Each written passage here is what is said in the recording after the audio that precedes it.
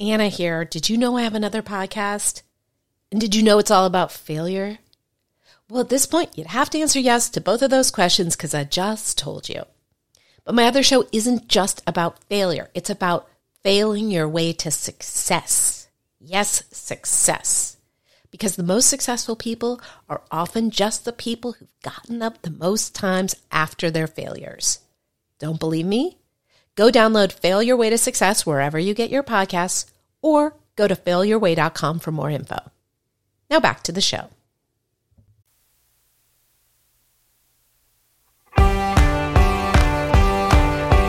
Welcome to the after party. The good times just getting started. Bring your friends, bring your wife.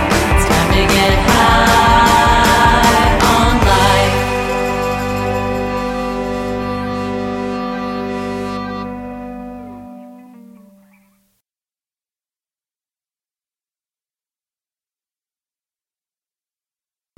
After Party Pod is brought to you by the book Ending Addiction for Good, which is by Cliffside Treatment Center founder and CEO Richard Tate and Dr. Constance Scharf, Cliffside's addiction researcher. Through self-disclosure, case studies, scientific facts, and first-hand experience, Tate and Scharf explain how anyone can recover from addiction. I'm a big fan of the book. I'm not the only one. It's received rave reviews, and it also made it into the VMA's gift bag, and you just know those people need to hear this message. You can get the book by going to Amazon, or you can go to Cliffside's website, which is cliffsidemalibu.com. Get the book. Get it now. I recommend it. Well, hello there. It's Anna David with After Party Pod. Oh my God, do I have good news for you guys today. I don't even know that there are appropriate words in the English language that have been invented yet that could do justice to John DeVore. He is, that's what I'm saying. I mean, I should just be silent because I don't know that there are words. He is a writer. Right now, he's the managing editor of an Emmy Award-winning website, but he has written many, many things, all of them intelligent. He has written for The Frisky, giving a sort of men's advice column. He has written for Maxim, where he helped launch the website, and he wrote for and edited the magazine and rejected me, as we get into in the interview when I was trying to write for his section of the magazine. He had a very popular radio show with a woman named Diana Falzone, and it was called DeVore and Diana, and it was on Sirius's Maxim radio channel for years and years and years. And he, most importantly, he's a friend of mine, and he's somebody that I knew back when he was boozing. And as I told him in the interview, he was someone I could always very much tolerate despite the drunkenness, because he's so intelligent and so funny that would show through the drunkenness. And dear God, that is not always true of people. So with that, I am going to introduce you to my delightful guest for this edition of After Party Pod, John DeVore. I enjoyed the What did you enjoy? Tales of Lust you performance did? that I saw with Sarah at that truly bizarre venue. Wait, but now we're actually recording, and I know. I mean, it's not that we can't talk about True Tales of Lust and Love. I just thought I would start with a compliment. by flattering you. I'm a big fan of your work.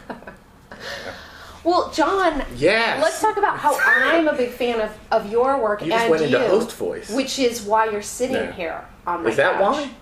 Yeah, I really am. I don't know that you know this, but in a sense, we've known each other a long time. Yes. And in fact, we've known each other even longer than you know, because you looked. Is this going to get weird? Is this going to get... now I'm interested. You looked nervous before any of that just happened. Why? What? How, No, it's really not interesting at all. It's just okay. that Well, let's talk about it. it's just that when you were living in New York and I was living here in Los Angeles, Uh-huh. the better city, I was I would say a successful freelance writer, and I did a piece for Laura Gilbert when she was still at Maxim. Maxim Magazine. Maxim Magazine, I believe. The New Yorker for morons. That's right.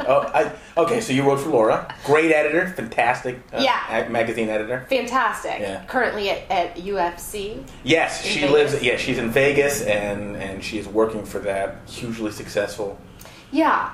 So back then, she knew how to spot talent because she was like, "You are terrific at this," and then she said, "You're so great." I remember she was really pleased. I wrote a head and deck that she used. Whatever.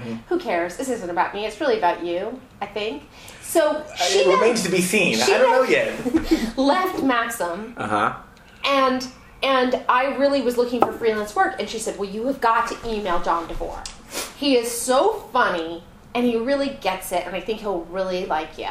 And so I would say 5, 6 emails potentially went unanswered. You didn't know me.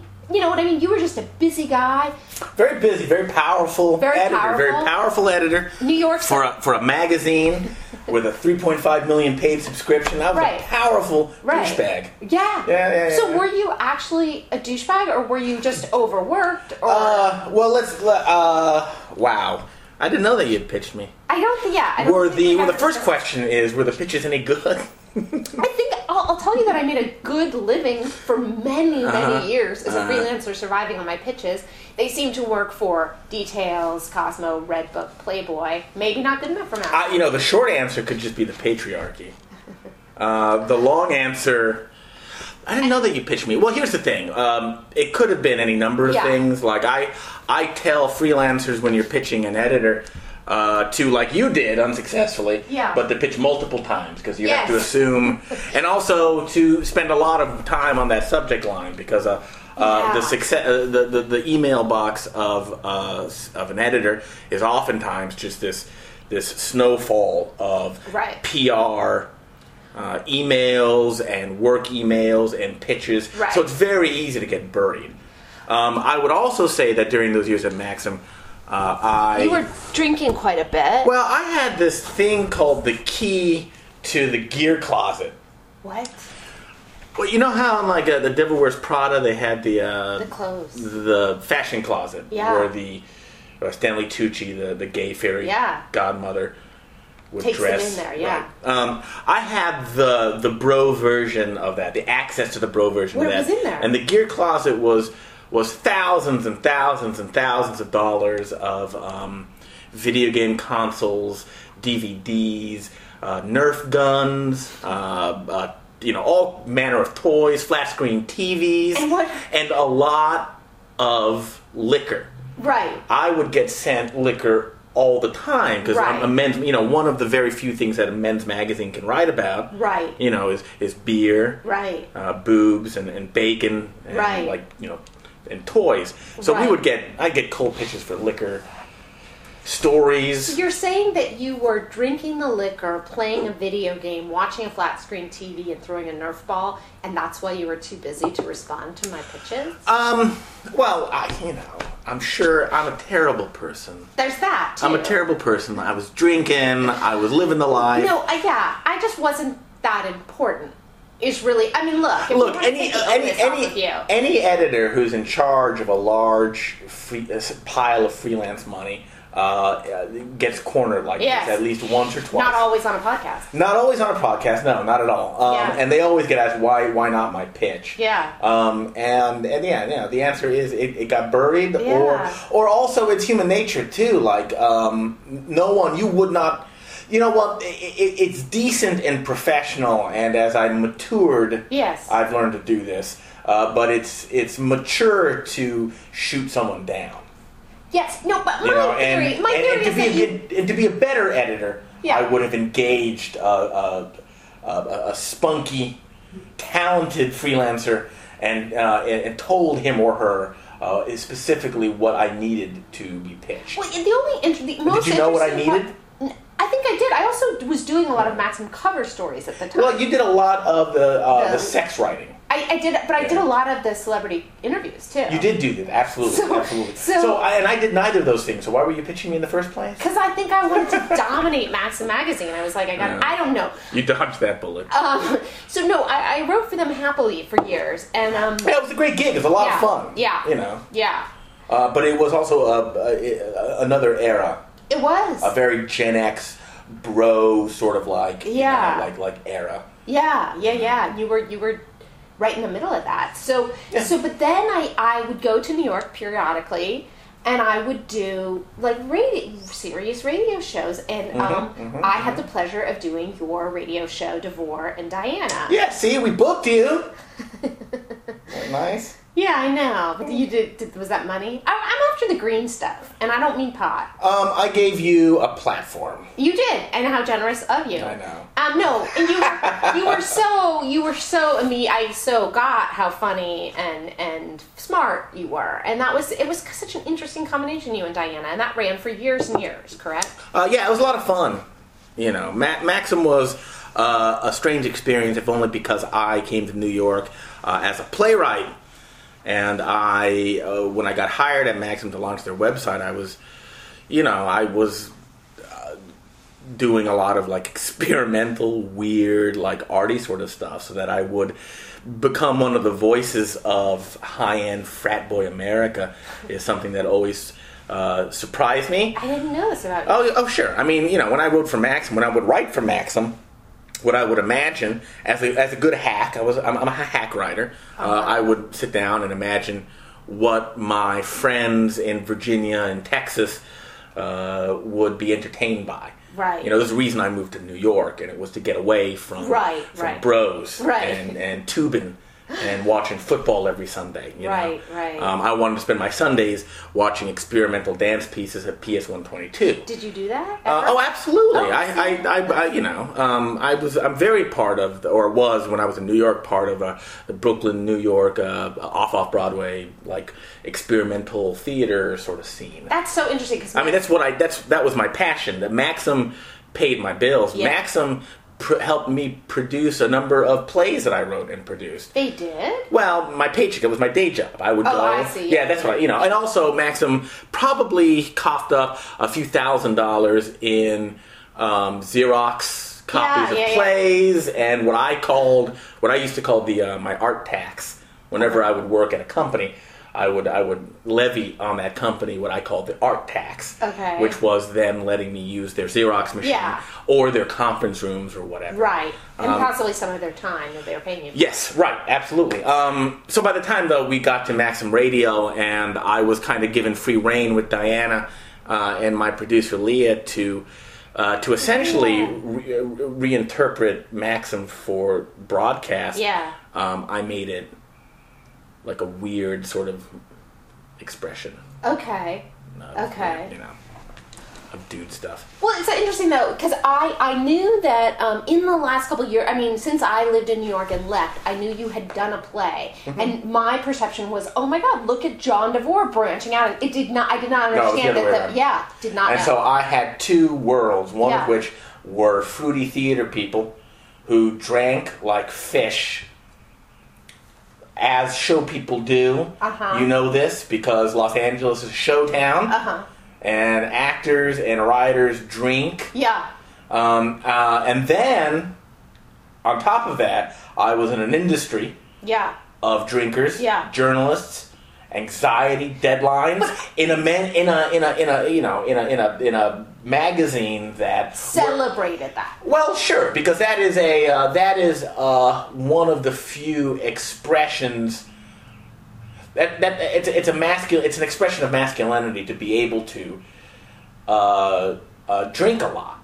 Well, and and it's a bonding sort of thing, and it's kind of like the drinking culture is for many men is it's a glue. Well, also, just so you know, I do feel like the perception out there in those years that we're talking about, let's say that early aughts, was everybody who worked at Maxim was an alcoholic. I mean, that just sort of was what people thought. That's what people would say. They're all drunks. We would have, drunks. Yeah, That's and in the terminology and in the prejudices of sobriety. Yeah. That's a big difference because difference. I would call myself a drunk. I was a drunk. I was a good one though. I know. At Maxim, I had a wet bar in my fucking desk. Wow. All right, every day at and it was a lot, you know. And people, you know, I make fun of Maxim and in that way that you make fun of family. Right. You know, right. And and anybody in media, especially now, who would criticize Maxim, I agree with any criticisms, but my criticisms come from the inside and the fact that I worked on it a lot. Right. You know, I launched the magazine. Right. I launched the website with friends of mine that I've known for 12 years now. I was on the magazine side. Yeah. I did the radio. Yeah. But. Yeah, no, I played the part. Great. Yeah. Well, no, I'm sorry. I said no. Go. I feel bad for calling them all alcoholics when really it was just sort of drunks, but many of us were, and potentially drug addicts. But look, it's a fine line because we celebrate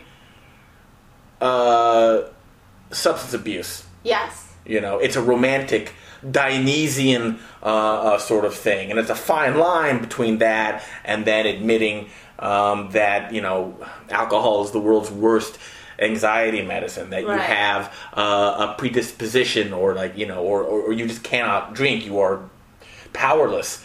It's a fine sort of line. Well, I think it's really interesting, and my theory. I mean, we as a culture celebrate.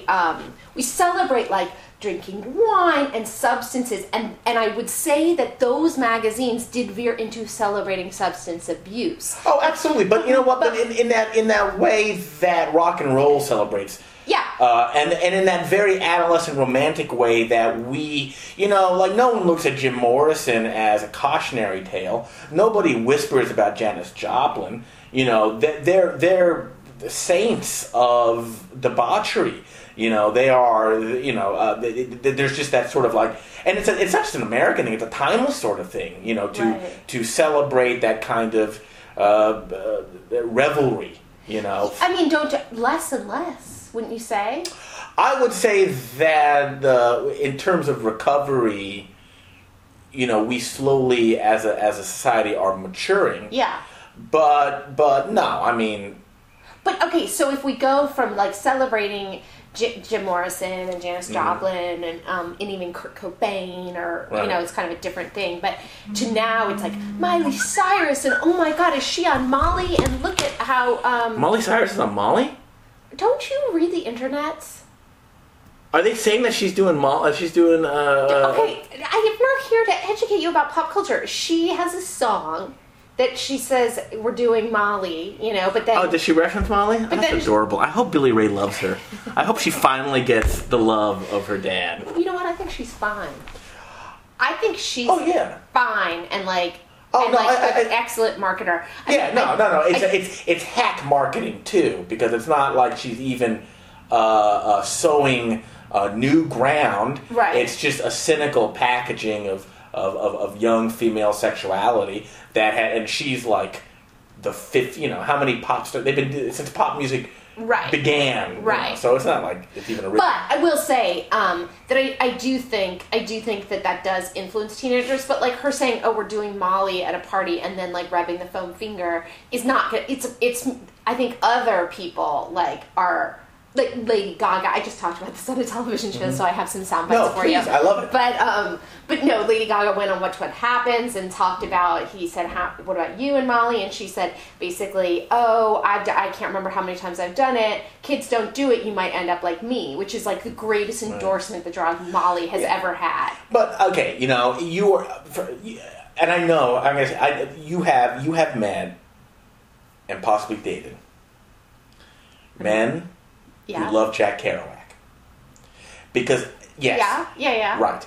At one point. Because every male writer, to a certain degree, at one point, romanticized Jack Kerouac.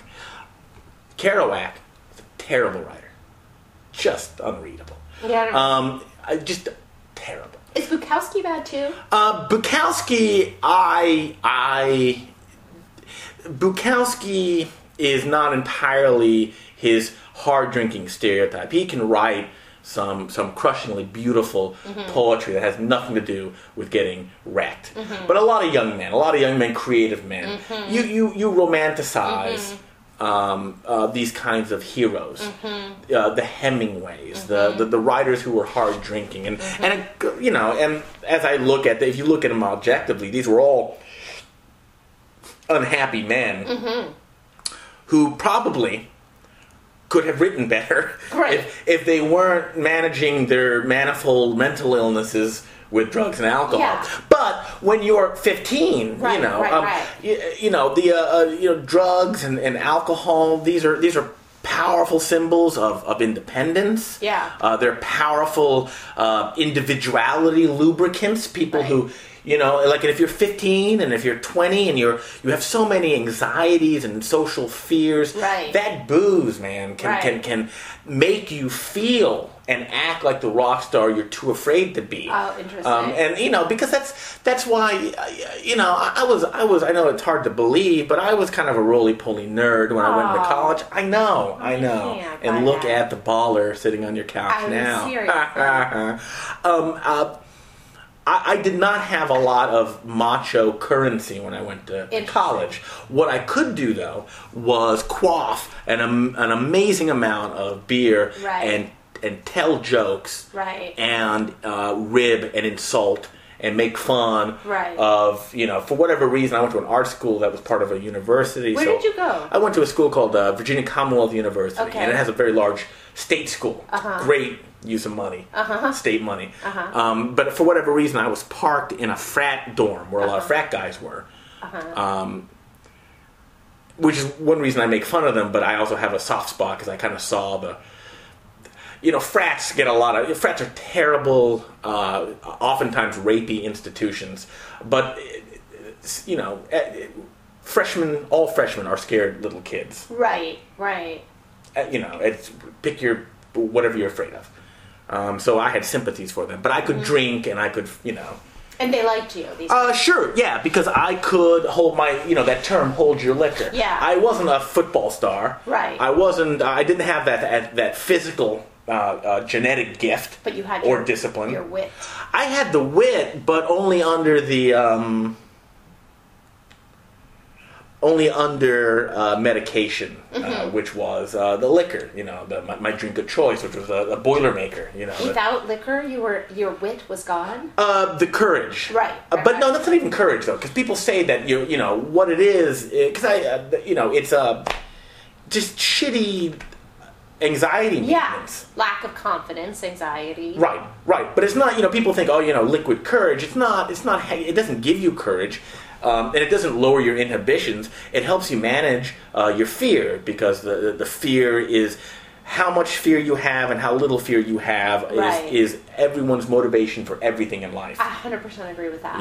So alcohol allowed me to pathetically manage my fears, and in the 3 years plus that I had been sober, the reason this has been a joyful and humbling experience for me is seeing how poorly I handled my fears, and how right now in my life, how I feel brave for the first time, because I am tackling things that terrify me without any net.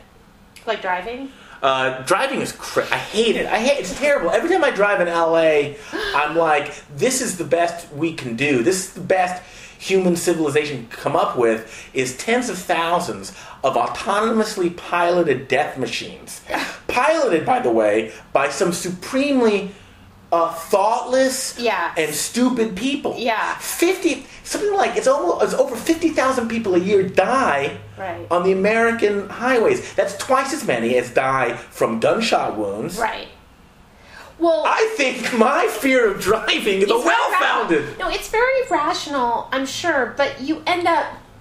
here's the thing. This is my sense. My sense is that driving... This fear of driving, your feelings about driving influence your life more than one's fears about driving. My feelings about it. Just because when you first moved here, I was terribly excited to hear this news. I felt that it was Los Angeles' great gain. It's like when you pitched me at Maxim. And so, no, it was different. You did respond.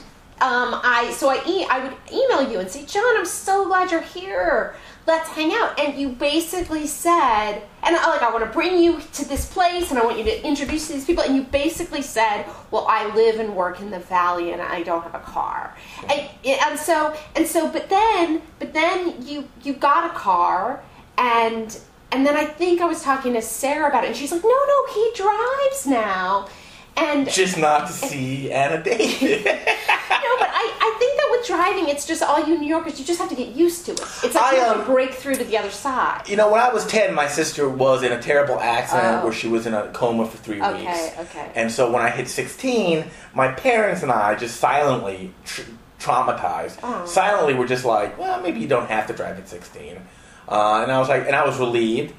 I went to an urban school in Richmond, didn't really have to drive, lived off campus, could walk to campus, moved to New York. Yeah. So by missing, and I know now why we teach children to drive at 16. Why? Because their relationship to mortality is not set, and so they don't comprehend the enormity of the risk they're taking. Right. And so they're able to learn in this bubble of enthusiasm, and it becomes second nature.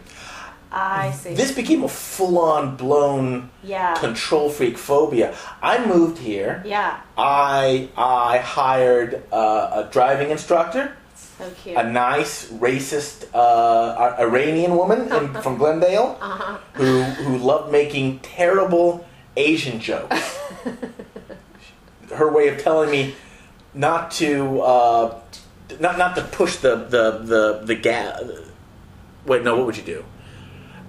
I was really heavy on the brake. Right. She'd say, "Don't be Asian." Well, no, what she would say, and so I would hit the brake, and we would and our heads would forward, right, yeah. and she would go, no, don't make me act like a quote Chinaman, and then she would bow quickly to kind of mimic. Because I was going to say, if she was making Asian driving jokes or references, she was an excellent teacher. I was mortified. Because then she would drive around and she'd just be like, watch out for Asian drivers, watch out for Hispanic drivers. She would go off on racing. Terrible. Maybe she was just trying to help.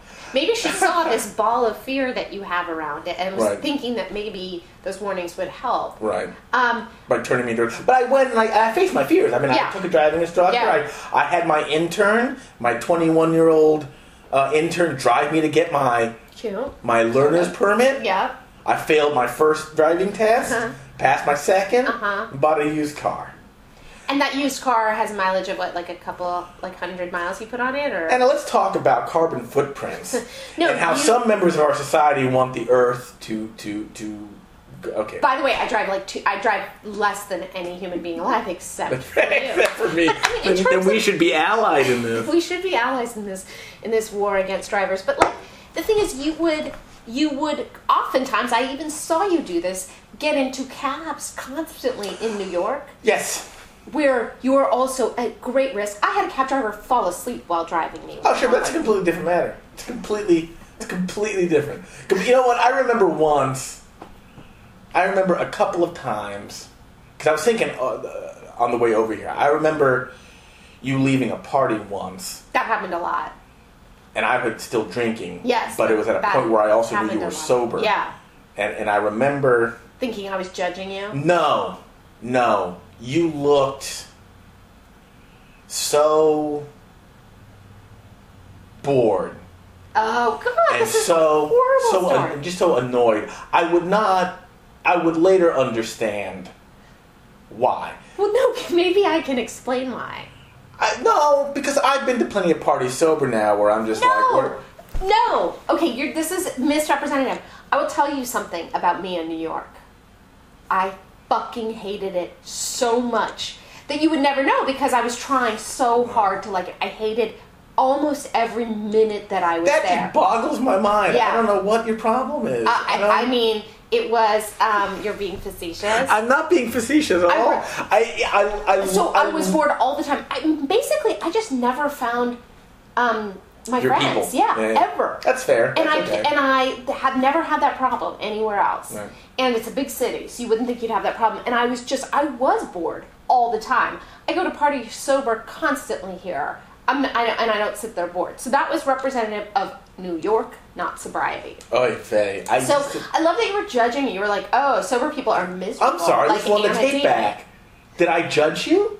I made an observation. What party? I do remember. It was just with some random sort, one of those random, sloppy. Yeah. Because New York is Yeah. the greatest drinking city in the world. Yeah. Or in the country, at the very. I'm not drunk all over the world. My ability. I had my home bar in Queens where I lived with real people because I'm a man of the people. Yeah. I'm not an elitist like you. No. Or the rest of media. Right. I'm in media? Okay. Go on. You. Writer, creative arts. You. It's an amazing drinking town. Yeah. You can always get home.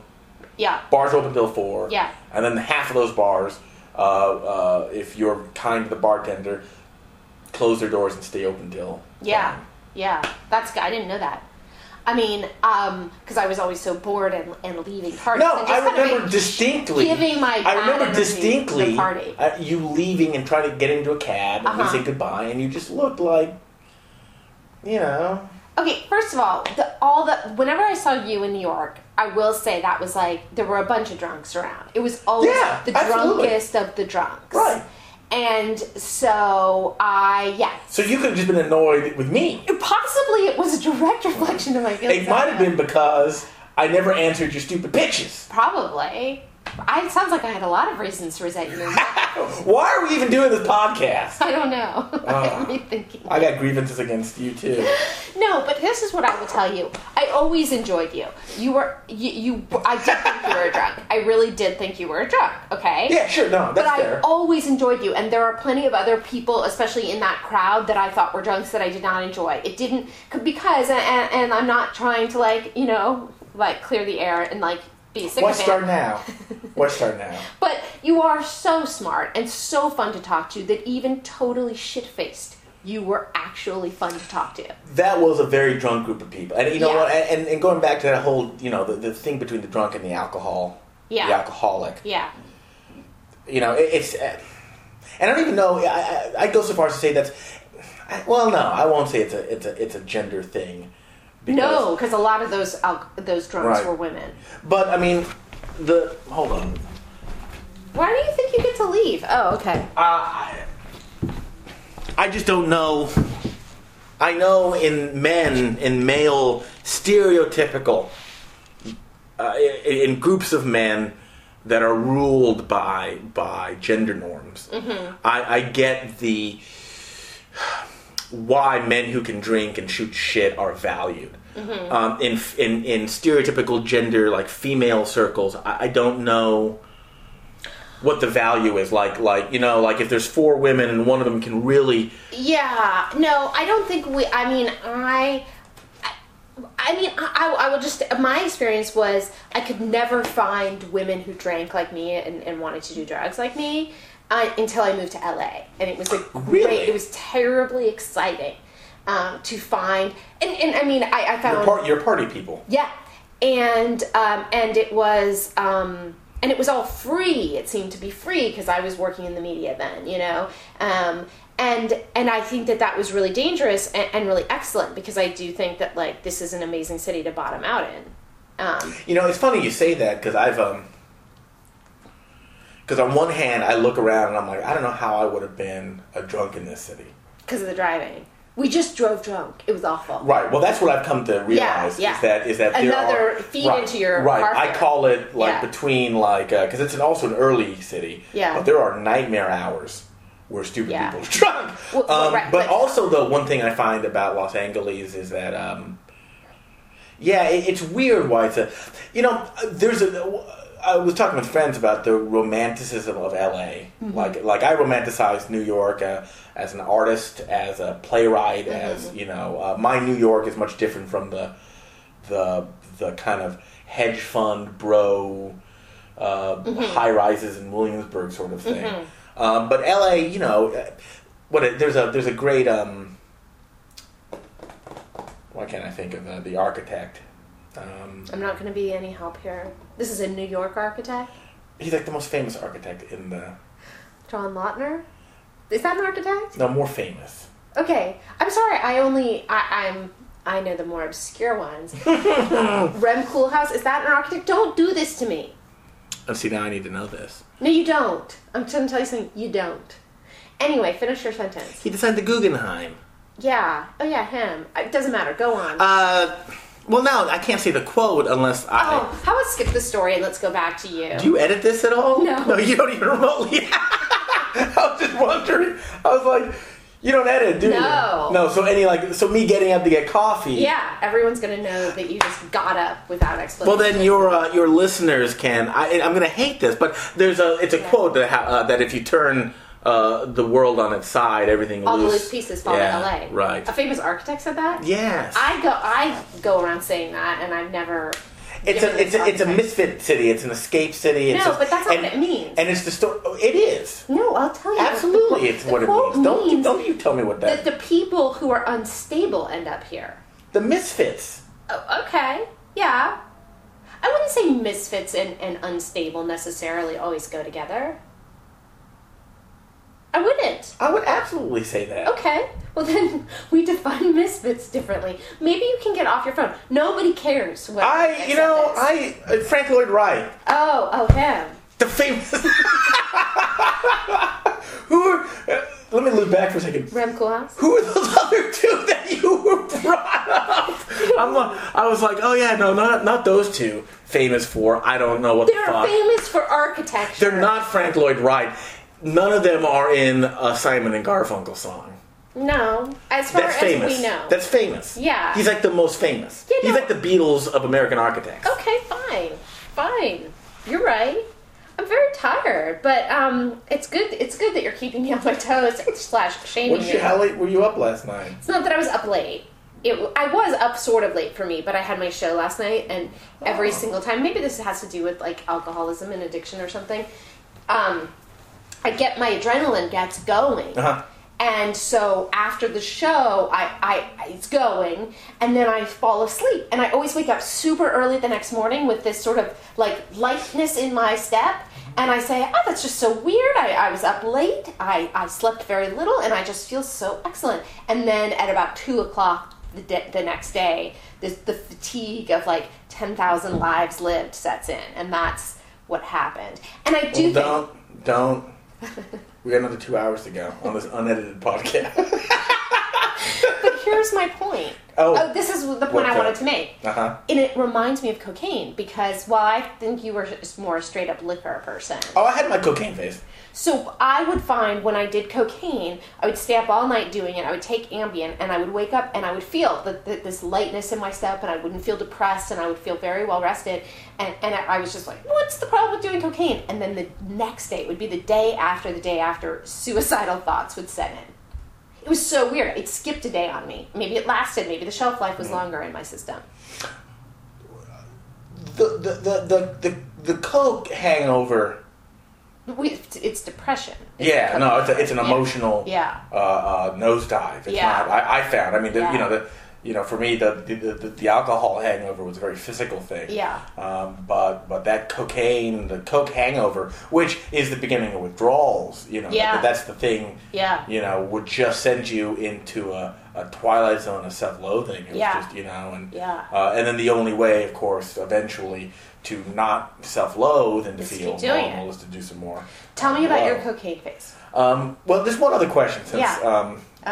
Is this about Frank Lloyd Wright? So, no. Okay. And also, it is a city. The whole story of the West are all the weirdos from the East Coast coming across the country to reinvent themselves. This is a city of con men and creative people. Okay. But that's the story of the story of the West. The weirdos is the part I resent, not the con men part. What's the matter with being a weirdo? It's more being like crazy and unstable. That's who is drawn here. That's weird. You know the people who are thrown out of the village? That's more common, actually. What? Being crazy and unstable. No, what's 1 in 4 is mentally ill. What's uncommon is accepting it. Yeah. Because the paradigm doesn't want broken toys. Right. The toy chain. We're all it's the nation of misfit toys. But Yes, LA is that's the whole point of the lint trap. The what? The lint trap metaphor. Okay. It's like it's all the weird stuff. All the Yeah. Right. The flakes and the con man and the people running from something, and also more beautifully the people who Have a dream. or want to change. Yeah. I mean, that's why I love Los Angeles so much. And That's the only romantic dimension that I like about, other than the fact too that LA has a wildness about it that is different from any city that I've what do you lived mean? in. That so much natural splendor nips at the heels of the entire sort of basin. You go an hour in any direction and there's some dramatic nothing, wilderness. But it's still kind of there's a wildness to it, that I find alluring. I find romantic. Can we go back to are you done with your LA thoughts? Can we go back? Yes, to I'm just defending drinking New and York drinking? because we can go back to, we can talk all about Coke all you want. No, it is true that I put New York lovers on the defensive because I attack that city. A city I love visiting. I love visiting it so I love much. visiting Los Angeles. Well, I also live in the beautiful Toluca Lake. San Fernando Valley. Where everybody moves eventually, so you're so just it's like that. ahead of your time. So okay. So my impression, was that you enjoyed the liquor, and I certainly did not ever expect you to be a sober person. That blew my mind when I heard that, and I'm trying to remember how I heard that. I probably approached you. You must have. I did. I think it was the Fix. Yes, you emailed me out but of you the blue. you were also, there were a handful of people in my life, including two very old friends from college, from my art school, who had done some amazingly violent partying with me, just crazy fucking shit. Just who one is 11 years sober and the other is 14. The other she was only sober because her arm was probably going to fall off of gangrene. Right, from shooting him, right? Yeah. So there are a handful of people who because for me the path to sobriety was a gradual thing. I don't have, which is one reason like AA was difficult for me at first. I don't have that crazy inciting incident, that wrapping a tree around, a car around a tree, or I don't have that story. What I have was a girlfriend at the time who I loved very much. We had a terrible fight while I was drunk, which I had terrible verbal fights. It's not the girlfriend that you're with now. Yeah. Okay. But then we had broken up, and we got back together. It was someone. I got sober because someone I loved looked at me and said, for the first time, Right. I think you're an alcoholic. Right. And that was just this earth-shattering sort of thing, to have somebody who cares about you look you in the eyes and tell you that, because it's not something you can necessarily tell somebody. I don't know. Right. You can't tell someone that. And in her fury and in her heartbreak at my anger the night before, she just was like, she just called me an alcoholic. Right. And that was just this terrible moment and therapy and stuff. But it wouldn't have worked for me if I had not had, over the course of a couple of years, met people who blew up the stereotype of sobriety. Like Anna David, who's bored at every party? Anna David, who was a lovely, talented, successful, charismatic, Nice. I'm liking this better. hard-working professional who was able to effortlessly exist in this party world I was at, and flit about and fly to LA and be in New York and be here, and sort of like there were people who I knew and it was also people who I knew. It was an essay that Roger Ebert wrote. Yeah. But it was me. It was slowly seeing that. Because the truth is, we want to talk about the drunk alcoholic dichotomy. The idea too that there's one kind of alcoholic is a misnomer. Like a lot of people, I think, who have drinking problems, who have underlying issues that they medicate alcohol with.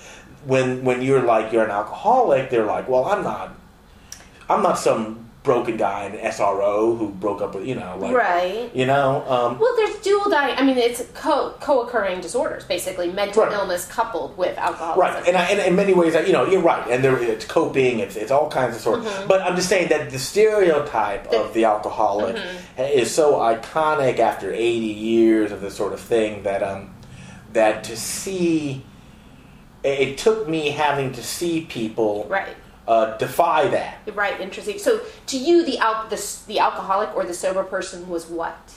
I would say, well, look, it was like my first meeting that I dragged myself to. The meetings in New York are horrible, I'm just going to say. No. It taught me how to find the right one, because I would eventually find some in NYU, near NYU and in Chelsea that were young. And I tell people, too, who come to me, I was like, look, these meetings, it's like a therapist. And I'm also, I attribute my sobriety to excellent therapy as well. Right, I had an amazing therapist who was also able to help me through my AA prejudices. Right. Of which there were many, and I still have many. But the fact is, I can never drink again, because I will be unhappy. Right. Did that therapist ever tell you that he thought you needed to stop drinking? Or No, he gently led me into that, because this sort of thing, it was ideal for me, because I came to a point where I was like, I cannot drink anymore. A, and B, not drinking would be the best thing that I could do. Right. Because the point that I'm making is, meeting, knowing that you were sober in public about it, and knowing other people who were sober in public about it, allowed me, dared my imagination to think of sobriety as not this depressing the end of daily life. struggle. Right. This dreary, bleak sort of. My first meeting was literally like it was in Midtown, and it was a windowless room in the back of wherever. And again, because I didn't see myself, but the truth is, I saw myself, even if I did, I just didn't connect with those. You did very depressing people sharing very depressing. Yeah, that's pejorative, because again, the truth is I was new to it. There was a wide variety of people there, and I think maybe I didn't like seeing myself, because they were alcoholics, just like I was. That's interesting. I mean, that I think is the problem with quote unquote meetings I hate, is that I don't want to see myself in those people. Yeah, no, that's absolutely true. But I mean, I also think though it was an older group. Yes, okay. Yeah. It was an older group, and it was a group that I stumbled. It was an open meeting, but I stumbled in, and it was a group that had a rapport. And so I also probably felt like left out, odd man out. But like a therapist, because I think a lot of people get a therapist, especially people who roll their eyes. Right. But they get a therapist, and it's a bad therapist. Yes. And they think you have to stick with that therapist. Yes. And I tell them it's be slutty. Like if your therapist, embrace them. Yeah. If you want to seek help, if you don't connect, or there's no rapport or trust, it's nothing personal. Get another recommendation from somebody. Yeah. Try another therapist. Yeah. Because that trust, not that it's a true relationship. It's a transactional. He's a mental health professional. It's a transaction. Right. And they're not your friend. They're not your father or your whatever. But there should be some kind of a rapport. And I would say even further, because I had a therapist in New York. I mean, everything went awry in New York. No wonder I was bored. But I had a therapist. You look bored with the party. Because you know what? Maybe the party was boring. I'm sure it was. I'm sure your pitches weren't boring. You had to remind me that our relationship started with you rejecting me.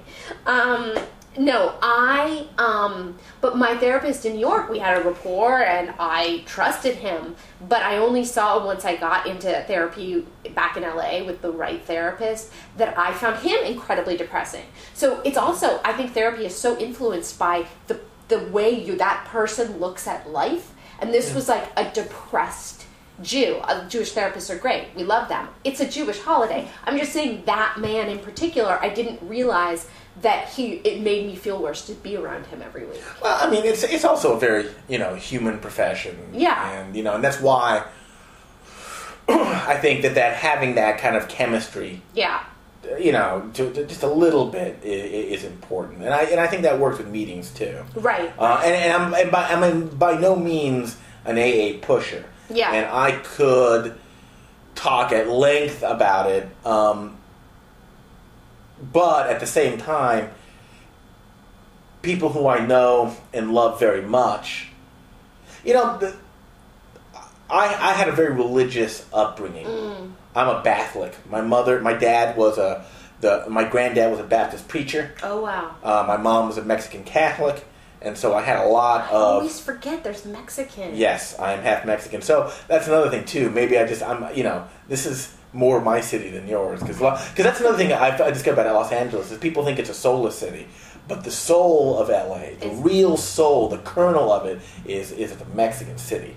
It's got a Spanish soul. Oh, I don't think LA is a soulless city. No, so. but the stereotype is, Yeah. The entertainment industry Yeah. and the the sort of, Yeah. There's an actual city of real people here, but the Right. soul of it Right. is Spanish. So you're the soul of LA, or half of the That's soul. what I'm saying. Yeah. Anyway, I had a very religious upbringing. Yeah. So when I was confronted with that AA notion of Yeah, higher power. surrender, not just the high, because I'm also like pretty much an atheist Mm-hmm. who does not.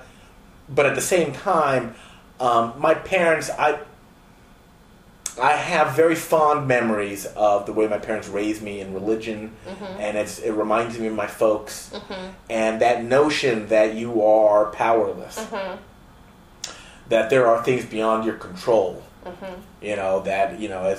Baptists love to say, thy will be done, that it is someone else's, the God's will. Is done, not yours. Yeah. That notion that you are powerless before the cosmos was not a revelation to me. Right. It was kind of a reaffirmation. Right. So the fact that there's this, that I can't drink, that I'm kind of like, that I could have a beer today and probably keep it together, but tomorrow. Maybe a week later, maybe a month later, my life's going to go to shit. Right. I'm going to be a very unhappy person. But your life was quote unquote working on some levels when you. Oh, I was totally functional.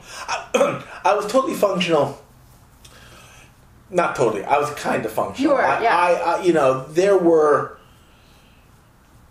There were instances where I would have employers be like, whoa. Oh, really? Oh, Okay. sure. But at the same time, though, it's not like I was a banker Right. or a heart surgeon. Right. Partly I'm like, partly I was like, well, this is what you want. Right.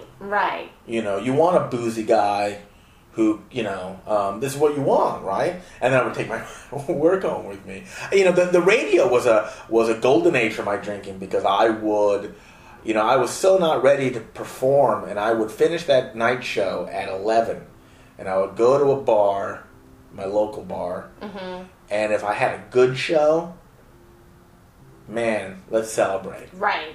And if I would have a bad show, Let's drown sorrows. Shit. And so I just got stuck in this endless, and also anxiety, fear. So when your girlfriend said this to you and you went to therapy and you went to the meeting, how quickly did you then embrace sobriety? Oh, almost immediately. My last drink was that night that I got into a fight. Wow. And it wasn't, it was just I was bitchy. It was a bitchy fight. It was just, the way that that women excuse, guys that have had a couple and the guy's a jerk and they have a fight. Right. So you're saying it wasn't that bad. It was just that it was so consistently. It was just his moment. She was just like, right. because she could see it. And do you have drinking? Is alcoholism in your family? Not that I know of. Yeah. It has to be. Yeah. I've not drilled into that as much as. And so, did you find it difficult? Did you have to stop going to those parties? Anyone who quits drinking has to reevaluate their social strategy. Mm-hmm. Certainly for a while. I played a lot of video games. I did a lot of walking. Mm-hmm. Mm-hmm. I had a lot of sitting on the bed and staring into the void. But, you have to do some pruning. You don't want to be that person. Right. You mean the one that says, I can't talk to you because I'm now sober? I can't go to the party, or I'm going to sit in the corner. Right. I had a lot of support. I had a lot of friends that were supportive. Yeah.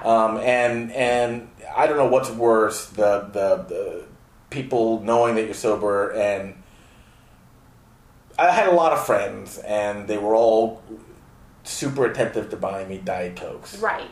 But eventually I learned, too, that those parties were boring. Yeah, they are. Not always. No, but it just, and that's fine. Because I went to so many of them, and I contributed to it. Yeah. It's boring for me. Yeah. Not for them, and that's fine. Because a lot of my friends now that go out and drinking, they're going out and drinking. Yeah. They're having fun. Yeah. This is once a month. It's whatever. It's healthy. They're drinking. They're not drunks. They're not alcoholics. Yeah. And so, I'm there. Or I'll show up for an hour. Yeah. And then, and then just leave. Because it's fine. And you didn't have, detox. It was a sort of, okay. No. It was a crystallizing, and that's what I'm saying, though. I think a lot of people, if you had asked me if I'm an alcoholic, I would have been like, I'm like, well, here's the thing. I was what we used to joke in my neighborhood as, I guess they call it an Irish alcoholic. But I would never drink at home. Okay. I never had any alcohol at home. Interesting. Not a drop. Right. But no, they don't. The Irish alcoholic is A, redundant, and B, what do they call it? I forget it. Frank Lloyd Wright. I would drink. Yeah. At the bar, which was not. It was affordable because it was the borough, and I would just drink. Yeah. Queen's bar. $3 Boilermakers, and I would drink up until I got home. And if I didn't have alcohol at home, not a drop. Right. How could I be an alcoholic? Right. How could I be an alcoholic? Yeah. I have a job. Yeah. How could I be an alcoholic? So before I am a handsome, charming, drunk. But. So you had, before this crystallizing conversation, those thoughts had been plaguing you. Absolutely. Yeah. Well, not plaguing. I was there. I would have moments where I could see the possibility of another way of living my life. Mm-hmm. Were you drinking every night? Oh yeah. Oh sure. Absolutely. And but it's that negotiation that a lot of us have. It's like, well, if I can not drink on the Lord's Day, right? That is a sign that everything's cool. That I have superhuman self-control. Yeah. It's never. Well, if I'll only drink once a week, it's always. Yeah. Well, if I can not drink on Sunday. Yeah. One day. Yeah. That's me showing. Yeah. You proving. So, and you would have 6-7 cocktails. Well, I mean, do you know? Oh yeah, sure. The baseline was 3 bourbons with beer chasers, and maybe 1 buyback. Mm-hmm. And that was normal. Mm-hmm. That was just like how can I be an alcoholic? Has 6. Yeah, when I would have 5. Yeah. Looking back, that's a phenomenal amount of alcohol to have in an hour every, you know. Yeah. I would just blah, blah. But that was my baseline. I mean, I had quit smoking weed when I was 30. And then, you know, and I sobered up when I'm 39 now, so 37, 36. Can't do math. Leave me alone. Frank Lloyd Wright. Yeah, so you'd smoked a lot of pot before then? Oh yeah, huge stoner. Okay. But I had quit it pretty effortlessly, as I think a lot of people, you know. Right. Well, when there's alcohol around, it can be very effortless. I didn't like the hangover. The pot hangover made me stupid, and I could not be stupid at work. Pot didn't make you stupid, just the hangover did? But when I was high, that's fine. But the morning after, Right. when I had to go to work, the Right. hangover Right, I gotcha. made me Interesting. like dull, Yeah. Yeah. not sharp, Yeah. and that affected my livelihood. Well, okay, and so then when you were, say, 2 years sober, you made the move from New York to LA and had to find a new support system.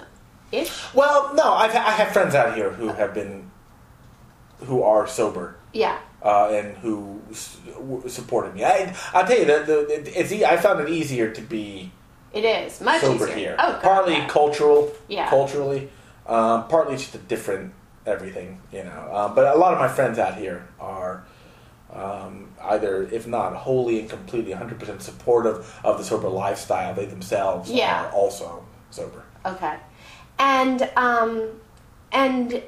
for work, I mean, we could talk a little bit about that. I mean, Are we done? Is that? We're not well, done. let's recap. We're never done. We're going to recap. We're definitely going to recap. First of all, I feel like we should talk about Red Eye maybe a little bit. Hey, Red Eye was a lot of fun. You know that I was on it a lot too? We were on it together. No, I was just wondering that. I don't think so. Maybe once. We were on it like twice. You look so offended. I'm totally offended. Well, I do know that it was a challenge to be on with you because you were so sparkling and witty, you know that. and I was always so self-conscious, and you're so You did political. that and you know what? You couldn't even do that with a straight face. I'm serious. You couldn't even do that with a straight face. You don't edit this. I don't. Right. She was grinning. Just grinning like Lady Satan while she was, quote, flattering me. No, unquote. I mean this because I'm always... Okay, am I grinning now?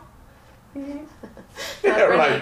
I am always self-conscious doing Red Eye, and you are so intelligent and informed about politics and I have a soft spot for Greg and Andy and Bill. Yeah. I have done a lot of political parody. Yeah. I am a pinko communist. Mm-hmm. Fox News is a complicated organization with a political bent I don't agree with. Mm-hmm. But those gentlemen, you know, some people return your calls when you're laid off and some people don't. Yeah. And they return my calls, and I am...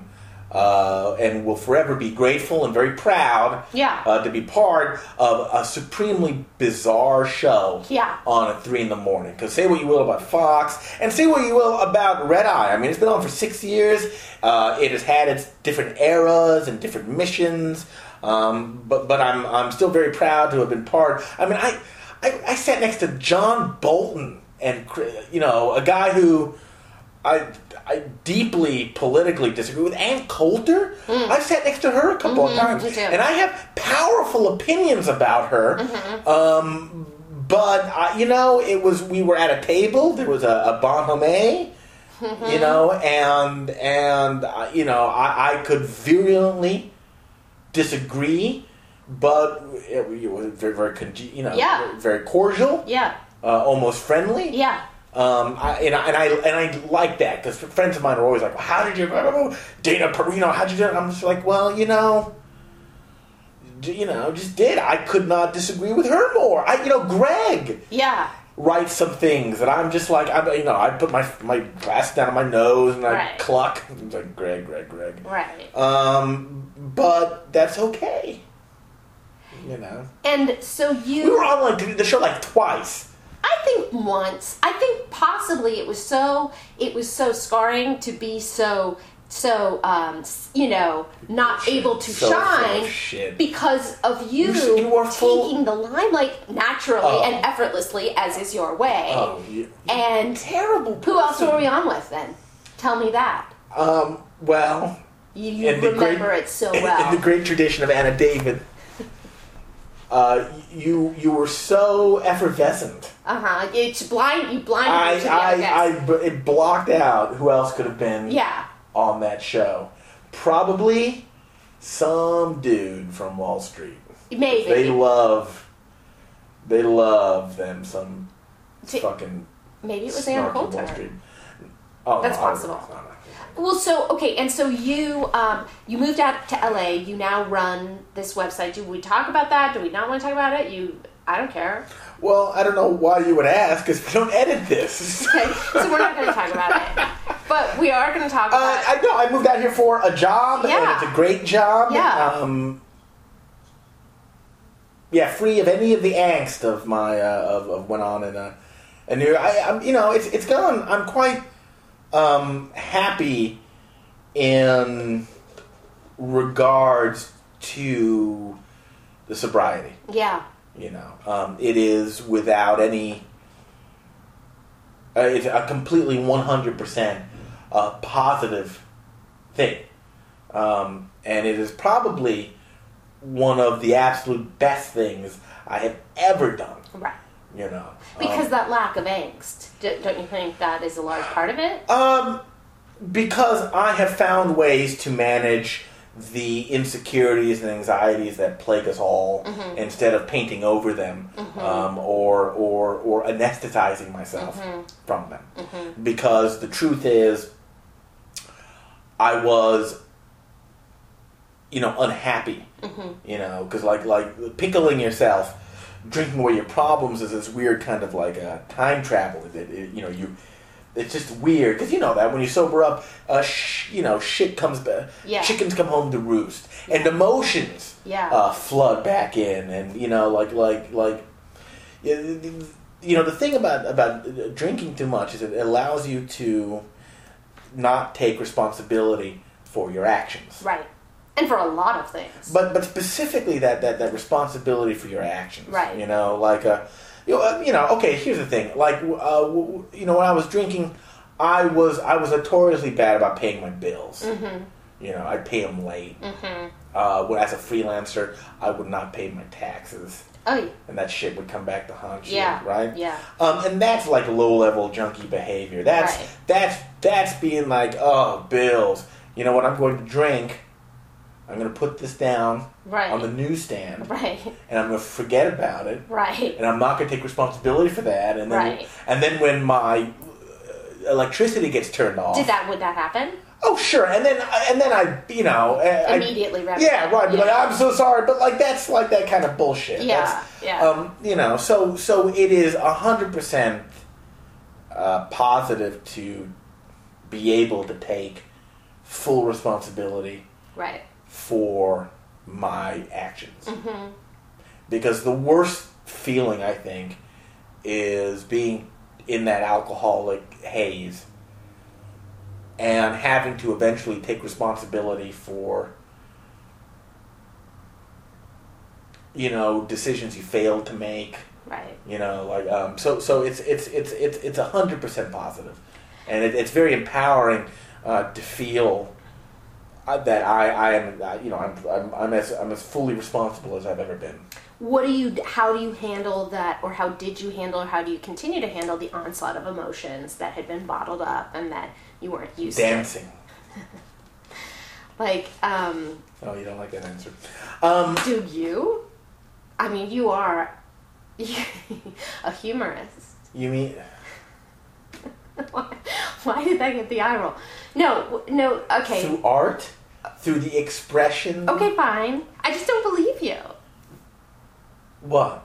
about dancing? Okay, well, not publicly. Well, I mean, therapy. Yeah, so you found a new one out here? Oh, sure, yeah. Absolutely. Of Yeah. course. Walking, Mm-hmm. is a scientifically proven form of anxiety maintenance. Maintenance or sort of Yeah. anxiety reducing? Sure, but Okay, I mean, something. but maintaining, because there have been multiple studies about, there's and there have been examples of it throughout history too, where people have talked about the psychological benefits of movement. Right, but not so you don't take it far enough to go to a gym or run. It's just you keep walking. Working out has that benefit as well. Yeah. But walking Okay. is just it's a very simple sort of thing, because it's not even working out though. Yeah. Just the movement of it and going through the meditative qualities of that very basic sort of form of exercise is. And do you can think about doing program more? The program? Yeah, as they say. I feel.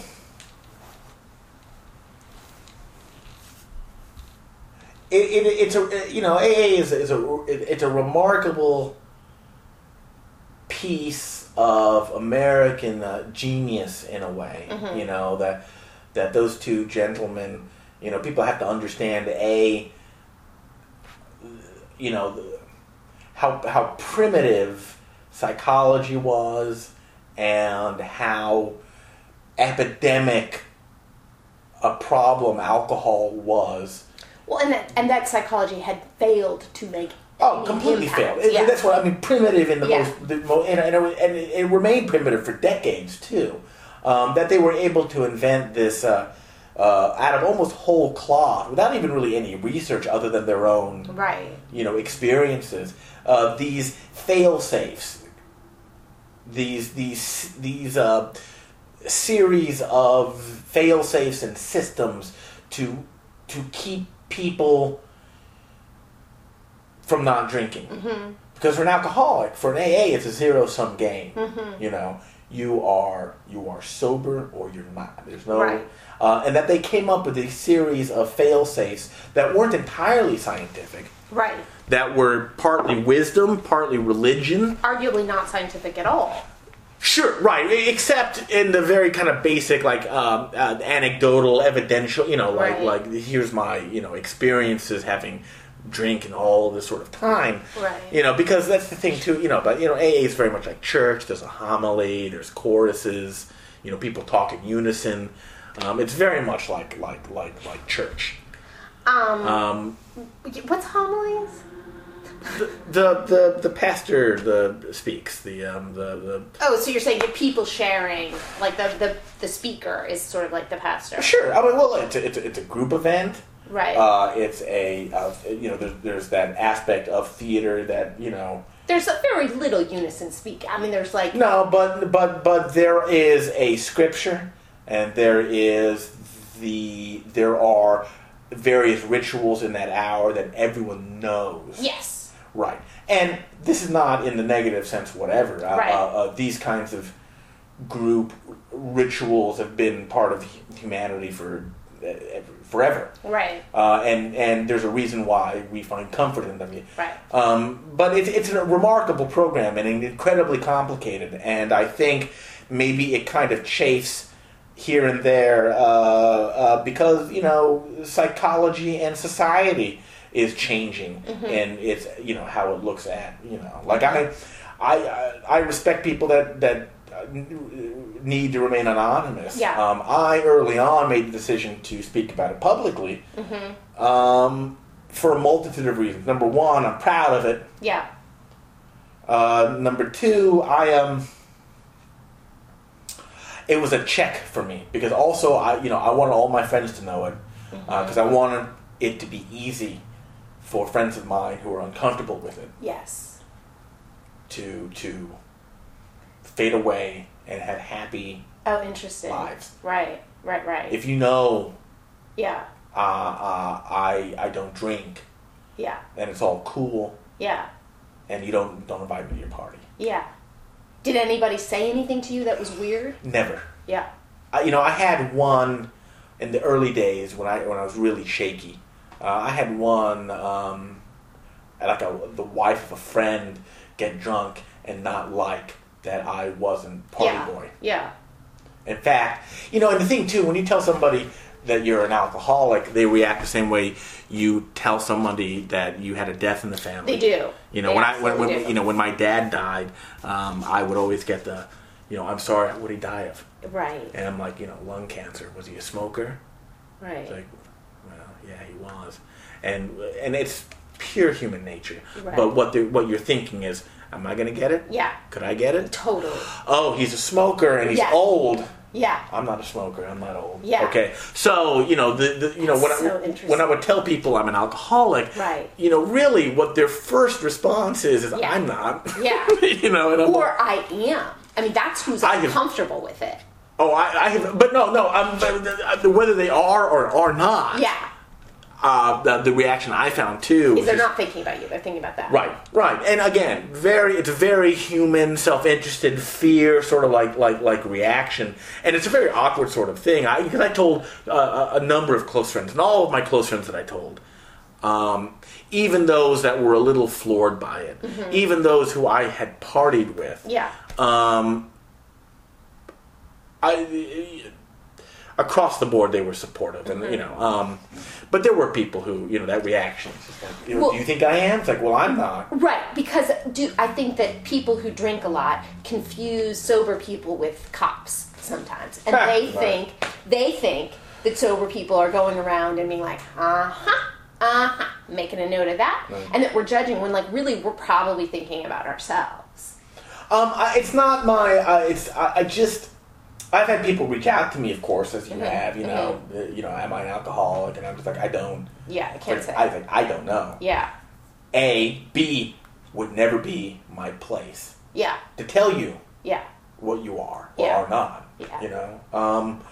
And I accept too that there is. It's one thing that I think a lot of alcoholics need to remember too, is that the vast majority of people don't have drinking problems. Yeah.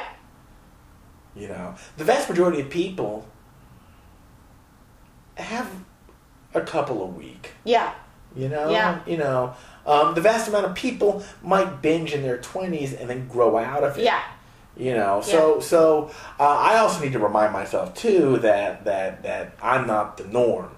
Right. And that most of my friends, even those who will go out and get a little red nose, have a couple too much wine, they're being normal. Right. And that helps me too. They're being normal, and I will go to their party. But once they go to Funtown, which is 3 drinks, I'm not fun anymore. Yeah, and that's okay. Yeah, that is okay. Yeah, I am fine with that. Well, I think this has been delightful. Are you sure you don't edit any of this? Well, I mean, I kind of Do you know how to edit? Yes, of course. Why would you ask me? Right. You think Frank Lloyd Wright would ask me such a question? Now, I think that what's marvelous about podcasts is the humanity that you can hear. Is that right? Yes. I am serious. That it's not all edited perfectly. That's what we like. All right. When I say we, I mean the podcast community of Los Angeles. They elected me spokesperson, which is really exciting. A lot of fucking podcasts in this town. Yeah. Too many. I don't disagree. No. If people were interested in finding you, I know that they could go to johndevore.com. It's a boring little website. You can follow me on Twitter. Yeah, that's not boring. And that is at John DeVore. Yes, that is. Yeah. I'm very flattered. I'm so glad. I wrote an essay for you about the Fixed. You did. About the first person that I told I was an alcoholic. Yeah, the chicken vendor. Right, like a food truck. Yeah. Late at night. The guy who I used to go and order food from when I was trashed. That was a big milestone for me. Because that was your coming out. On a public Yeah. sort of level. It was a piece of writing that I enjoyed. Thought it was very good. Yeah, Like it was you say very so good. myself. Always, yeah. But that was a big deal for me, and you made that a very easy process, So thank you for that. No, I mean, you're... And it was a great $50. So You got to retire off of that, which was great. You're such a talented writer. It was easy. I was thrilled that you wanted to do it. I like the fix. I like the. It's gone. Did you know that? I did. Okay. But I like the core idea. Do you know that this podcast is a subsidiary of my site, which is even better? Yes, of course. Of course. Yeah. So, Why don't you plug your site? After Party Chat. Well, these people know. Well, of course they know, but I just want to Of course they know. Yeah, no, the fix was what it was. No, it's been done for a while, hasn't it? Yeah. I don't know. I wrote one essay. Yeah. This is brilliant. And I'm so glad that was a good experience. What that website did Yes. was it gave you a platform to evangelize your brand Oh, did it? of life-affirming, positive, sober living. Possibly it did that. Possibly. Yeah, it was definitely a very... I learned a lot doing that. Right. And I am grateful. Which is why I'm a fan of yours. Yes. I'm a fan. Well, it's very mutual. So I'm Can I gonna... have gum now? You can have gum now. I'm gonna stop this. This was super fun.